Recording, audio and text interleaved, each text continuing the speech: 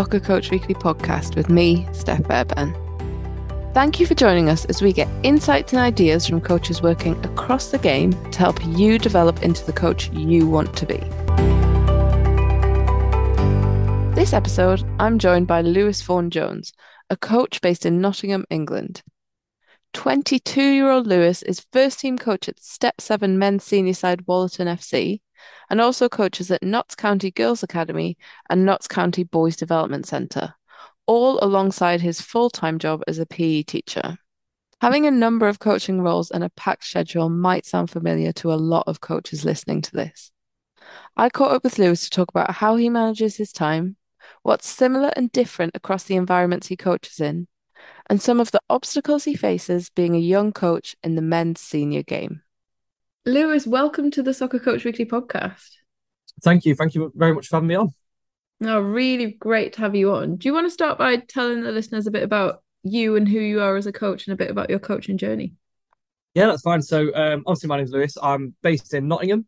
I've started coaching about 4 years ago when I was 18. So I got into it about 2 years later than I wanted to. But I ended up started coaching my little cousin's team, got invited to do another team through hours that I needed at uni. And then it's kind of built up to now coaching at a Step 7 side at a first team, which is thoroughly enjoyable. I'm in at Notts County Development Centres as well with the 8s, 9s and the 14s. And I'm doing Notts County Girls on a Friday night, they're goalkeepers as well. So it's kind of built up really, and it's come to this point. And I'm really enjoying it. And with a great National League club that offers a lot of development opportunities, a lot of good coaching, and then, like I say, with my first team, really been enjoying that as well. So I think you're like a lot of coaches that are probably coaching a fair few teams. The week is filled up with some coaching, and you touched on it there, but I suppose give us a bit more of a view of what your week looks like and what those different environments are that you're going into. So week to week, it can be a bit different depending on what I'm doing. Usually I'll be working 7:30 till 4:30 because I obviously teach PE in a primary school as well. So I'm working during the day. Mondays are like my only evening off, to be fair. So they're quite chilled. Tuesdays can be an evening off. Sometimes I'll cover. I might help out with the development centres if needed as well. Sometimes I help my mate out and I'll cover his sessions. Wednesday's quite a full-on day. That can be at work all day, and then I'll be straight to Notts County 5 till 8 in the evening. And then I'm straight to first team's training, 8:30 till 9:30. So that can be near 14-hour day. So that's quite a long one. Thursdays work again. Then I actually train myself in the evening from 8:30 till 10. So I'm still playing on Sunday. Sometimes I'll help cover sessions as well if I need to. And then Fridays work all day. And then I'll work with the goalkeepers at Notts County Girls from 5:30 till 6:45, 7 o'clock time. And then Saturdays is full on all day coaching. And then Sundays I play myself as well. So Mondays are like my only evening off, really. It's quite a full-on week. Yeah, it sounds it. It sounds really impressive, but also really, really intense. What does your planning look like? How do you factor your planning in? When do you do your planning? Yeah, what does that look like within your week? So I've kind of moved away from traditional planning, if that makes sense. So when I'm working with grassroots teams, I think I kind of plan basics because there's always things that you've got to attempt for. You know, you plan for 16 kids, you might get 11 turn up. You plan for X amount of space, that might end up changing. So I kind of plan loosely based off of a topic. So back when I used to coach an under 12s team, I'd plan for, let's say, breaking lines. And I have a rough idea of what I wanted to do, scribble down on paper. That's how I like it. I'm not a fan of session plan templates. I like scribbled notes and then it'll adapt from there. Whereas with goalkeepers on a Friday night, I know roughly how many I'm going to have. And I know specifics down to the space, what goals I have available. And then obviously because it's the Girls Academy, you're getting written reports on what goalkeepers need to work on, what the coaches would like to see them improve on. So you can base that. And I would normally plan that from the Monday. So I'd get the reports in from the games at the weekend and I'd do that on a Monday evening. Same with the development centres. You get the kind of reports of what they might need to work on if they play for the academy side at the weekend, and then I can plan all that Monday. But in terms of grassroots coaching, it's kind of a loose plan, really, because obviously, as you know yourself, you have to adapt on the spot half the time. So it's a loose session plan, a loose topic, and then I'll go from there. Yeah, that makes a lot of sense. So across those different environments, what about you as a coach stays the same? and what is different depending on the environment, I suppose, in terms of behaviors? So I did a bit of coaching for the Football Fun Factory that some of you might know, and their priorities were safety, fun, and development. So that was their top three priorities. And since I've gone on with them, that's kind of stuck for me. So my sessions for any age group, all the way through to adults and open age, will always be safety, then it's fun, then it's development. Because if people are safe, if people are having fun, that's when they'll develop. I'm not trying to like steal their priorities, but they really stuck with me. And it's something that really stood out. And it's something that I've tried to adapt to take into all of my coaching. But the main thing for me is making sure it's fun. Anybody, no matter what the age, if they're not having fun, they're not going to engage, they're not going to be interested. So, like with the first team, sometimes we'll just do some sessions, we might just do a seven-a-side game because the lads find it fun, they're competitive, and then I can coach from that. So, fun is my main thing as a coach. And with the first team that you're coaching, obviously you're quite a young coach. I'm guessing some of those players are older than you. Did it come as a bit of a surprise for some of them that the focus is fun? Are they more used to, I suppose, the other way of coaching that we sometimes see, which is more drills and focus on technical, tactical all the time?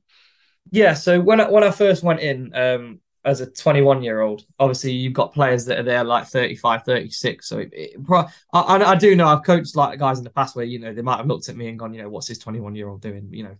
Why should I listen to you kind of thing? And I completely get that because they've been playing senior football since they were 16, 17, so 20, 21 years, for as long as I've been alive, basically. But so it's kind of a mix because I went in there wanting to coach a lot and, get the proper sessions, get the practices, get the coaching points out. And then I kind of realized what I'm telling these lads, they've heard thousands of times before.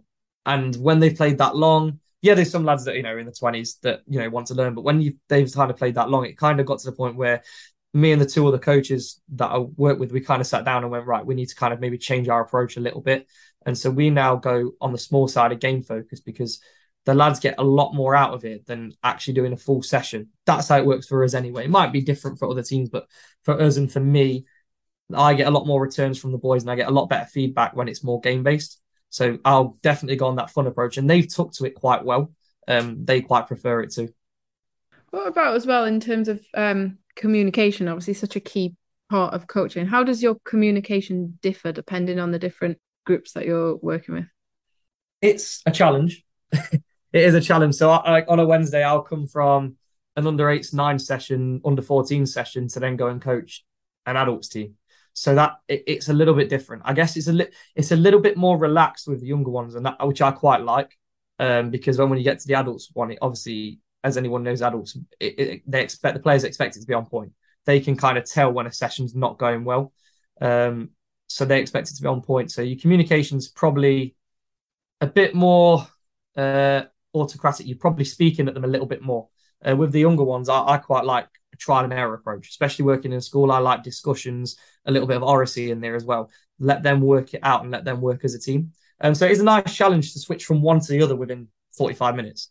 But it's a good challenge. And I would say if anybody can do it, where they coach two different age groups back to back, then try it, because it does open your mind on even how you can bring something from under 8s and under 9s into a first team session, communication wise. Yeah, I was going to ask that actually. What have you learned about yourself as a coach across these environments? And then what examples do you have of things that you do transfer across the environments? So I've learned that I'm a lot more confident. And from 16-year-old me leaving school, I had no confidence whatsoever. And I think I kind of built it up. So going from the 8s and 9s, then to the 12s, and I was obviously we were under 15s, then 21s, and then going to a first team, I kind of built up and I made that confidence to where I feel a lot more confident being more vocal. But it's also nice because obviously with the younger age groups, I'll sit back and I'll step back and observe a bit more. And I like that on a match day as well, because my role is like a warm up and then a bit of input half time. So I take like the observation points from an under 8s, under 9s, but then I'll also apply that to a first team just to take a step back, come out of the intensity of the moment and just kind of observe and see what's going on and look at the bigger picture. And that's one of the big things that I took from that, because I've stepped into senior football at 19 and I thought all I've seen from senior football was on TV of it's intensely shouting, everybody's speaking, it's always loud. And actually, I realised it's not the case. That sometimes, it's better off just to take that step back. And that probably helped me from that with my under eights and nines, and then taking that into the senior side as well. Suppose staying with the senior football, then, what have some of the biggest challenges been for you? I think I want to say gaining respect, obviously being a lot younger than some of the players. But to be fair, the boys that I work with and the lads that I work with, they are a really good group.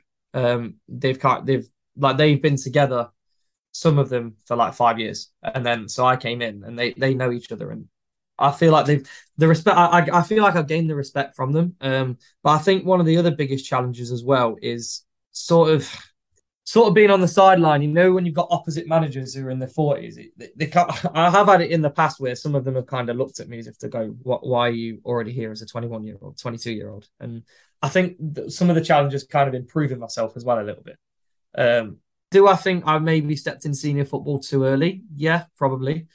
But one of the challenges is to prove yourself in that game. And I was at a club that was 45 minutes away, which I love, but then I got that offer to step up. And like I say, when I came in, it was just trying to gain that respect and learn the environment of what step seven senior football like. If that makes sense. That was a bit of a waffle, but No, no, it really does make sense. So I suppose what advice would you be giving to someone that was maybe in your position then, quite young, stepping in at that level, just about to take that challenge on? I think the main thing is understanding what players you've got. If you're working with a squad that's average age of about 24, 25, then you probably will get away with, doing your normal sessions, and putting a session plan out there. But if you've got a squad where your average age is 30 plus, they're probably not going to want to be overloaded at training with information. I think it's tailoring the sessions to suit your squad. So like I say, for us, we know that game-based situations are better. We get better returns out of it. The lads prefer it and they feel more involved and they have a lot more fun. Whereas if I was to do, let's say, a session that I do with my under 14s at Notts County, it'd be completely different. They want that to be the more of a session, more of a practice, and more of the coaching points. So it's just kind of learning what your squad's like, learning what works, what doesn't, because you will find your feet eventually. But the players take to what I've found game-based sessions better. So it's just learning about your squad really and learning what your players are like. And then I suppose to flip that question, what would you say to the coaches that sometimes are, in the other dugout, a bit older, that might be judging a young coach at such a level? I think it's about giving people a chance. I mean, the good thing about the league we're in, which is the Nottinghamshire Senior League, there's a lot of young coaches in there. Like with the guys at me at Woolerton. So the other two coaches that help at sessions, the assistant manager is I think 29, and then one of the guys who plays, he's also one of the coaches. They've got the UEFA B there. He's about 26, 27. So we're quite a young coaching team. And then you've got the manager as well. And then there's a lot of young coaches, and I think there's a reluctance, I think, to let young coaches have a go, if that makes sense. Especially at non-league level, people have the coaching team set, and you see that right the way up. And a lot of people don't like to break that trend, but I think just get someone in, give them a chance, see what they can do. If it doesn't work, it doesn't work, but give young coaches a chance because it does work, and I've seen it. And I work with two great young coaches myself as well, at Woolerton. So it's definitely about giving them a chance. And where do you stand then on the balance between, I suppose, getting experience, working towards your badges, doing other learning? What's kind of that balance like for you? Where are you at with it? So I completed my level 2 in 2020, which was just after the first set of restrictions were lifted. I think it was, in fact, no, it was October, so the second set. I wanted my UEFA B this year, and to be honest, I didn't feel like I was ready for it.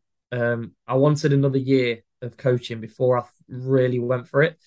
And I decided in the meantime, I did a lot of goalkeeping stuff, just to kind of keep ticking over and adding those qualifications. And it's sort of, yes, it adds another string to your bow, but also you can see that game a little bit more from a goalkeeper's side. So I think for me, my next step that I really want to do is I obviously want to do the UEFA B.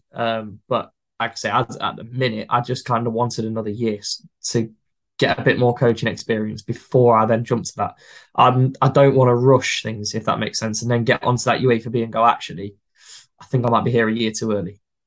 I think that's really refreshing to hear, because I think often we hear people trying to, like you say, rush through the badges, and sometimes maybe the experience doesn't match up. So I think you doing it a bit the other way is actually sounds like a really good approach, and maybe like what more people need to do. Yeah, I think it's just about taking your time, really. It's not, it's a marathon, not a sprint. If you start coaching at a young age, you've got 40, 50 years to go and achieve what you want to achieve. Just take your time and learn learn along the way. And if you do UA for BNI time by the 10 years after you start, it's 10 years after you start, but you've still done it. Mm-hmm. Well, I suppose on that marathon, do you know where you maybe want it to lead you? Are you kind of happy with where you're at and seeing where the opportunities come, or do you have end goals in mind? Yeah, so the end goal for me is a full-time role in football. Whether that be in academy, whether it be in a first team, whether it be in non-league.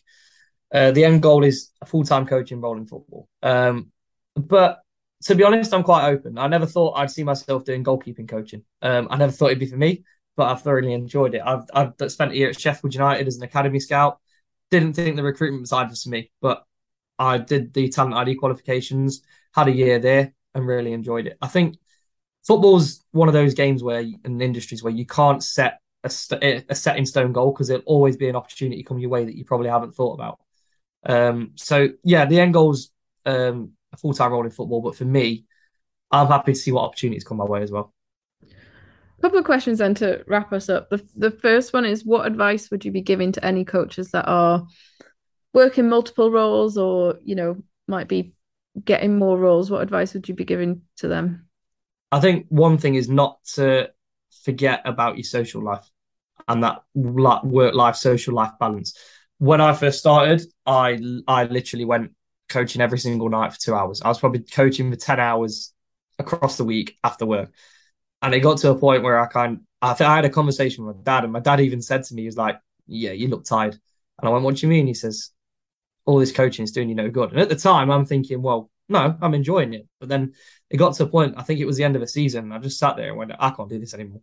Like, I can't coach for this amount of hours after working 8-9 hours a day.